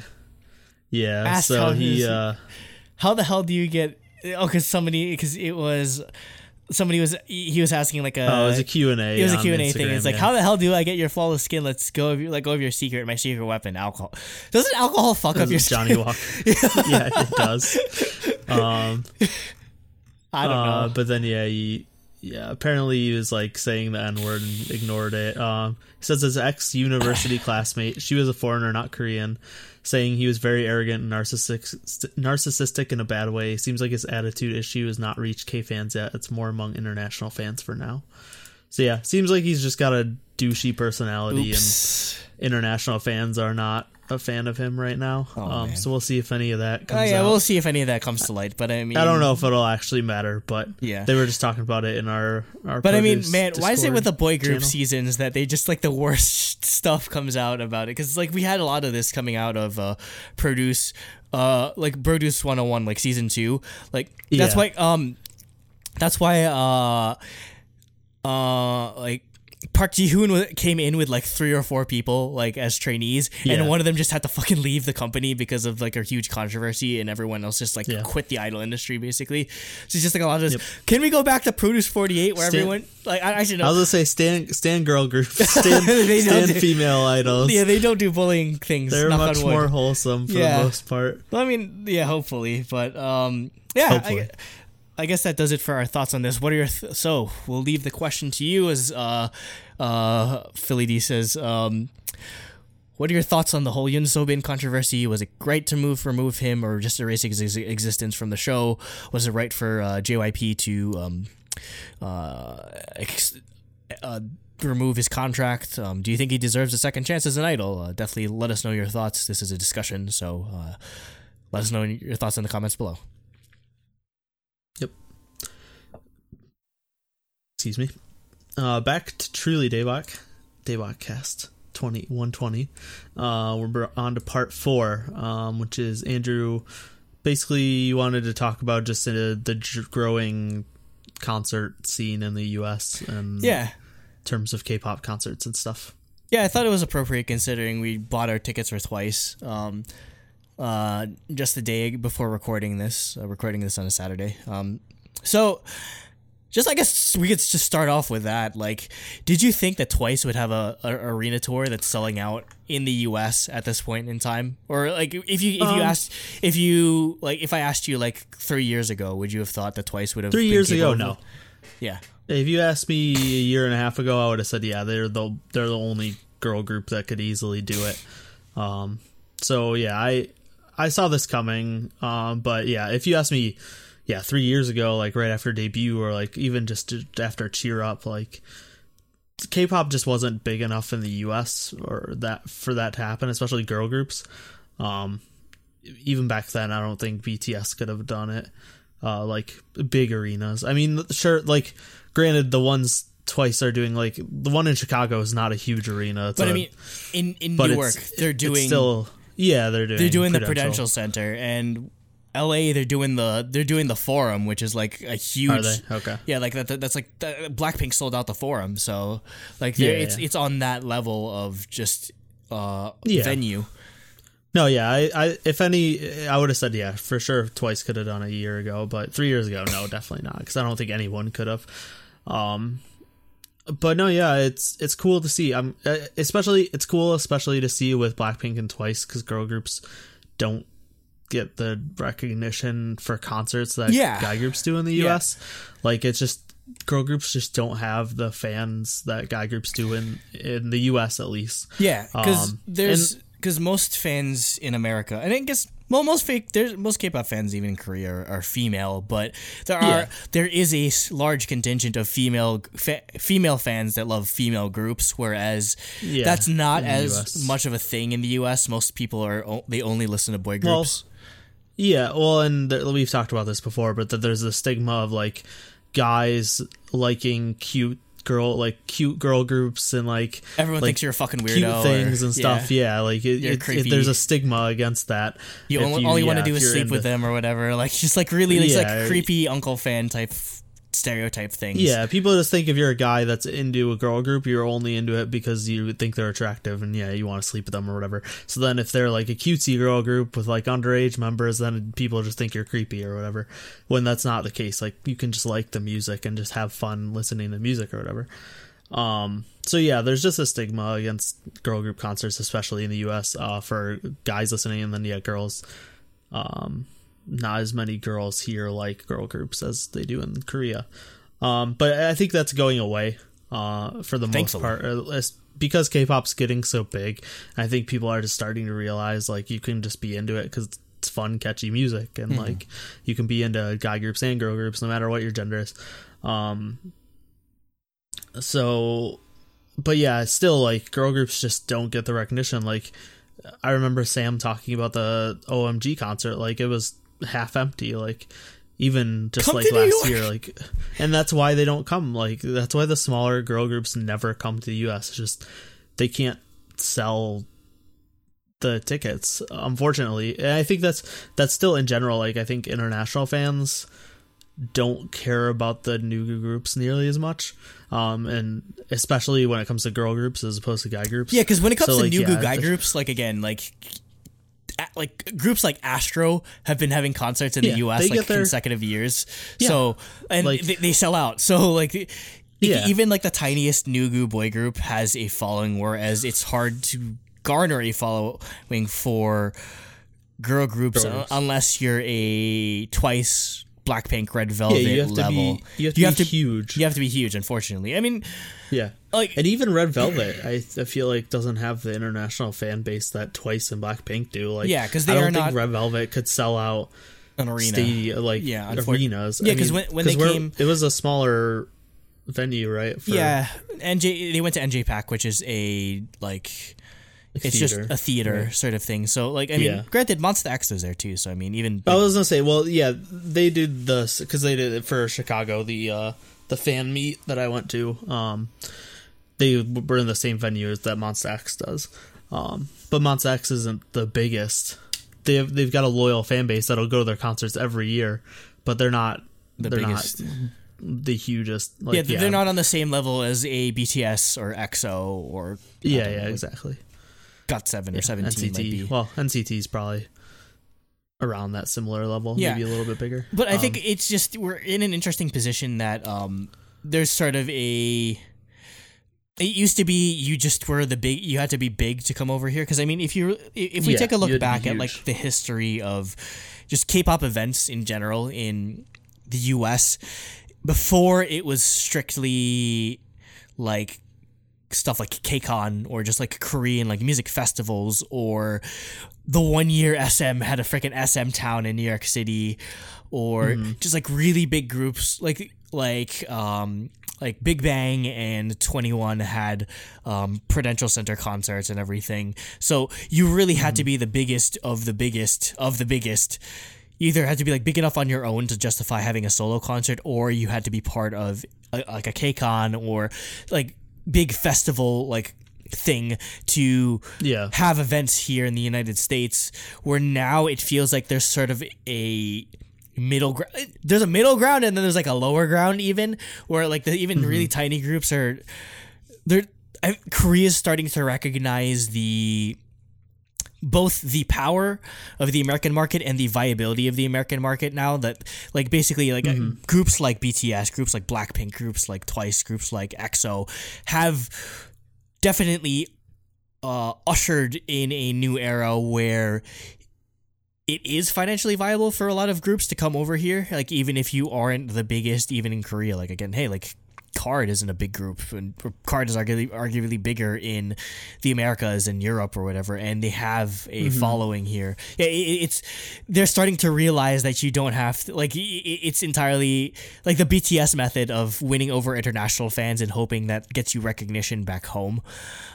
Yeah, that's an interesting sort of thing that like there's different like levels, whereas usually you had to be big, or pretty much you sparingly get concerts like that maybe like once a year or twice a year if you're lucky. Now there's literally, if you look on like on our K-pop, there's a compilation list of just every K-pop event that happens in the United States and Europe and in other places in the year of 2019, and there's literally a concert every month of the year so far. Like some K-pop artist or rapper or something is coming to the United States like this year. So like there's no shortage at this point. In all honesty, it's a very like fascinating time when when I was starting, like literally it was just a special event for a group like SNSD to have a fan meet here, whereas like groups on that level are probably going to start coming here like every year. That's the thing. Like it used to be where it was so hard to plan around a US tour. Now they're baking that into like they're making time for US tours just because they know the importance of them. And quite honestly, like they probably make more money over here. Like if you really think about it, Korea is a small country, and like they only really like how often do they tour in places outside of Seoul? Like I'm not really familiar with that aspect of it. They go to like Busan. There's a couple. They tour like the major cities, like 3 or 4. Yeah, that's the thing though. Like you only have so many when it comes to Korea. You only really have like Seoul, Busan, like Incheon if you want to be like specific. Well, I mean, it was just the problem. The other thing is like just doing it in Seoul is fine because Korea is so small that people from Busan will just they'll just take a train. 3 hours to take a train to Seoul and go see it. It's like not a big deal. Like it's like easier for them to go from one side of the country to Seoul to see a concert than it is for me to drive to Chicago and back, and I do that. So like that's the thing. Like there's no reason to take the groups to other cities when it's not that big of a country that they'll just come to you. Yeah, and I mean, I guess just in terms of like the Asia sphere of influence, like it's easy for them to just fly to Japan and do shows in like Tokyo, or go to like Indonesia, Vietnam, Philippines, like those types of, like China if they want to. It's always been easier for them to do that, but again, now with the viability, like you're seeing most artists, it's not just one date. They're usually doing the West Coast, they're doing the South, they're doing the East Coast, Pacific Northwest. Like everyone, most of the time, everyone gets something close to them, except for Middle America. Unfortunately, like the Midwest usually kind of gets fucked because like they don't always go to Chicago or Detroit or any other big Midwest cities. Day6 is the only group that's ever come to Detroit. So, but yeah, like even Chicago doesn't always get concerts. Like the smaller concerts will just be East, West Coast, and Texas usually. Like Stray Kids is only East, West Coast, and Texas. Like I can't see Stray Kids unless I go to Newark, which I can't afford to do. You can buy a plane ticket for next week, then go right ahead. I think that's just the interesting aspect of it is how easier it is for them, and that's definitely a big part of that is because there's been a growth in specific companies that will sort of act like a middleman in terms of like organizing these concerts. Because I mean, you have Subculture Entertainment, you have K-pop Me, you have My Music Taste, you have Studio PAV or PAV, who they really specialize in like small boy groups and everything. Like that's how VAV gets to come to VAV, and like SF9 had their own concerts, and Uptension. Like that's how they have concerts in the US. Like they have it at really small venues. They keep it financially viable for even these small groups. So yeah, it's interesting the way that the market has developed in that sort of way where and I think it wouldn't. I don't think this proliferation would have existed without those companies just making it easy. Because I'm sure like freaking like SM has no idea how the hell to run concerts in the United States or how to do like all like the venues and sort of stuff. So having people that, that's probably the biggest part of it, is that having companies here that are familiar with running tours or events in the United States, just acting as that middleman, has probably been a huge contributing factor as to why more and more companies are finding it viable to come here to the United States. Yep. Yeah, it's definitely those companies help a lot. Makes it a lot easier for them because like you said, it's got to be impossible to coordinate all of the stuff related to a tour in the US because all the different venues you got to talk to and figure out all their different restrictions and dates, everything, like dates, like just figuring out all that stuff's got to be impossible. So having a middleman do it like definitely helps, and it's 100% a big reason of why these concerts are happening more and more often, especially for the smaller groups, because those companies just can't even afford to figure out all this stuff. Definitely. Like even when groups like ATEEZ are touring, or exactly, like they're brand new group, like from a company that like nobody's heard of, or even like Sunmi. Like again, remember Sunmi's company isn't that big, and granted she has name recognition, but like her company itself isn't that big. So like for her to have a viable like US tour is just. What are you talking about? Wonder Girls debuted in the US. Sunmi's huge here. Yeah, they had a movie on Nickelodeon. And no, that's another sort of speaking of like debut, like that's another thing, like. Before even having concerts, usually that was the only viable method of getting like exposure or getting on here into the US was that's how it used to be. Like Wonder Girls was on tour with the Jonas Brothers, Crayon Pop went on tour with Lady Gaga. Like you had to just like attach yourself to another huge names tour just to get any like sort of exposure here before you could even think about having events on your own. So it's crazy just like how much it's grown in that sort of aspect.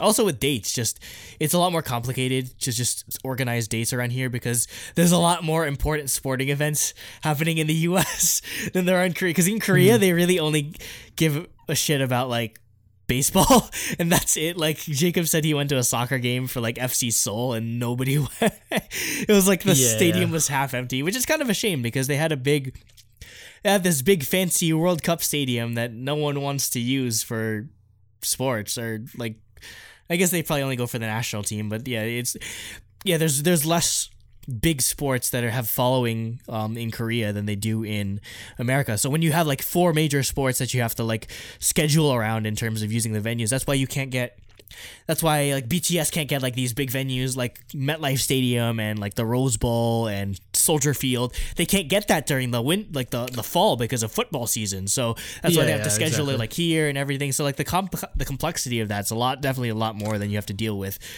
Also, we don't have dedicated like concert arenas, if that makes sense. I was gonna say all of these stadiums are like other than like theaters, like but then you have to deal with like plays and orchestras and stuff. Like all of these stadiums are sports stadiums. So, like, you gotta like deal concerts are never the first priority for any of the venues that they. Exactly. Yeah, or unless it's like something like the Best Buy Theater where that's mostly concerts. But like in Korea, there's specific like. They call them like gymnasiums or whatever, but like there's venues that are dedicated to holding these K-pop concerts and in large scale. So that's just like a difference in, because sports definitely makes a lot more money here than like music does, like by far.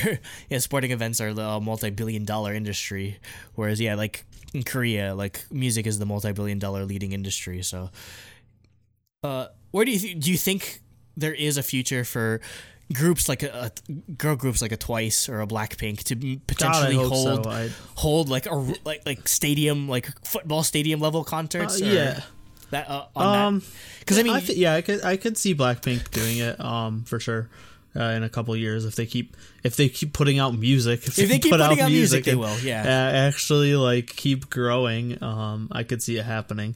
If 2NE1 happens and they're already done putting out music like 2NE1 was after a couple years, then they won't. But yeah, I could see Twice or Blackpink. I just want more. I just wish smaller girl groups could viably come here, because like it made me so upset that Dreamcatcher did a world tour and actually did a world tour where they went to Europe and South America and Asia, like, but they didn't come to North America. Like, nobody ever goes, like, smaller girl groups never go to Europe most of the time. Europe and South America, but they skipped North America. Like, I would have done anything to see Dreamcatcher.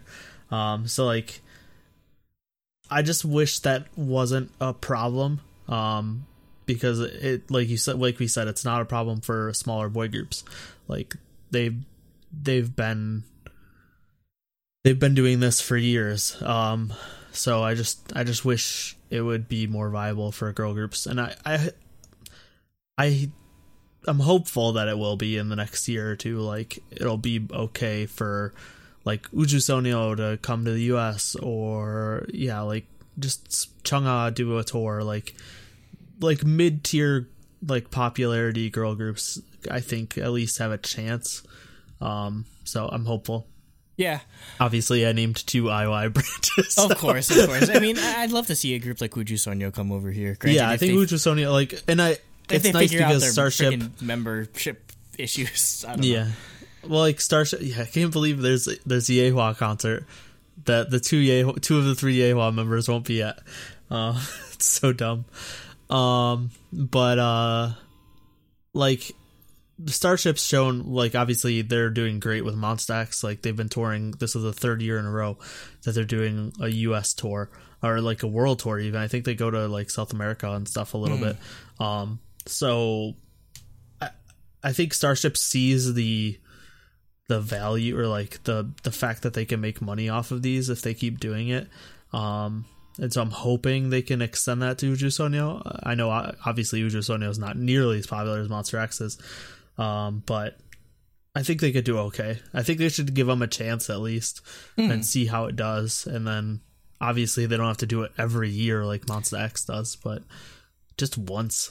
Yeah, I mean, again, you could just hit the big cities like New York City. You're gonna sell out. LA, you're gonna sell out. Like maybe like some part of Texas, you're gonna sell out. Do one in Texas. Do like Toronto or Chicago. You might not sell it out, but it'll do okay. Like, yeah, there are. Yeah, it's a lot more viable than it was. It doesn't have to be Monsta X where you go to 20 cities or whatever, but like, just give the country a shot. Let me see these girl groups. I like to see more girl groups just have an opportunity to showcase themselves over here and just get on the TV shows the same way that, like, because again, like every time there's a K-pop boy group that comes to New York City, they're on our local news and everything, and I'd love to see that happen for girl groups as well. So what are your thoughts on this sort of influx of K-pop concerts in the US? It's definitely it's a lot easier. Are they still missing your neck of the woods? Would you like them to come to, like, I don't know, like Des Moines, Iowa or something like that? I don't know. Yeah. Montana. Where nobody lives. Yeah, would you like to see more K-pop groups, or which K-pop groups would you like to see start to tour in the US now that we have a market over here? So definitely let us know. Yep. So yeah, that's it for episode 120 of the Daebotcast. Like we said at the beginning of the show, if you like it, if you like the episode, like the video, subscribe on YouTube, follow us on Twitter, review us on iTunes, and most importantly, check out our Discord. You can come hang out with us. We have a nice community there. It's nice and small. It's not a huge community. So like you're not gonna get overwhelmed with tons of messages, and you get to know some cool people. And talk to us directly. We're in there hanging out a lot. All the time. Pretty much all the time. So, and we do fun stuff like song ratings, and we did a March Madness visual bias bracket, that type of stuff. So we just do fun little things in there. So yeah, definitely come check us out there. Any closing thoughts for you? Again, we really don't have anything until KCON Produce Cast and pretty much some point whenever, because episode 2 just happened yesterday. Yeah, so they're gonna get to eliminations in like an episode or two. Episode 3 will, so we'll figure that out in the next couple weeks. Mm-hmm. But yeah, definitely a lot to look forward to. Yep. So yeah, thanks for listening and goodbye. Stay fancy. Stay throbbingly fancy. How did you not do that last week? I don't know how I didn't do that. I guess I said stay jet lagged. I was too tired, so. That's true. Annyeong.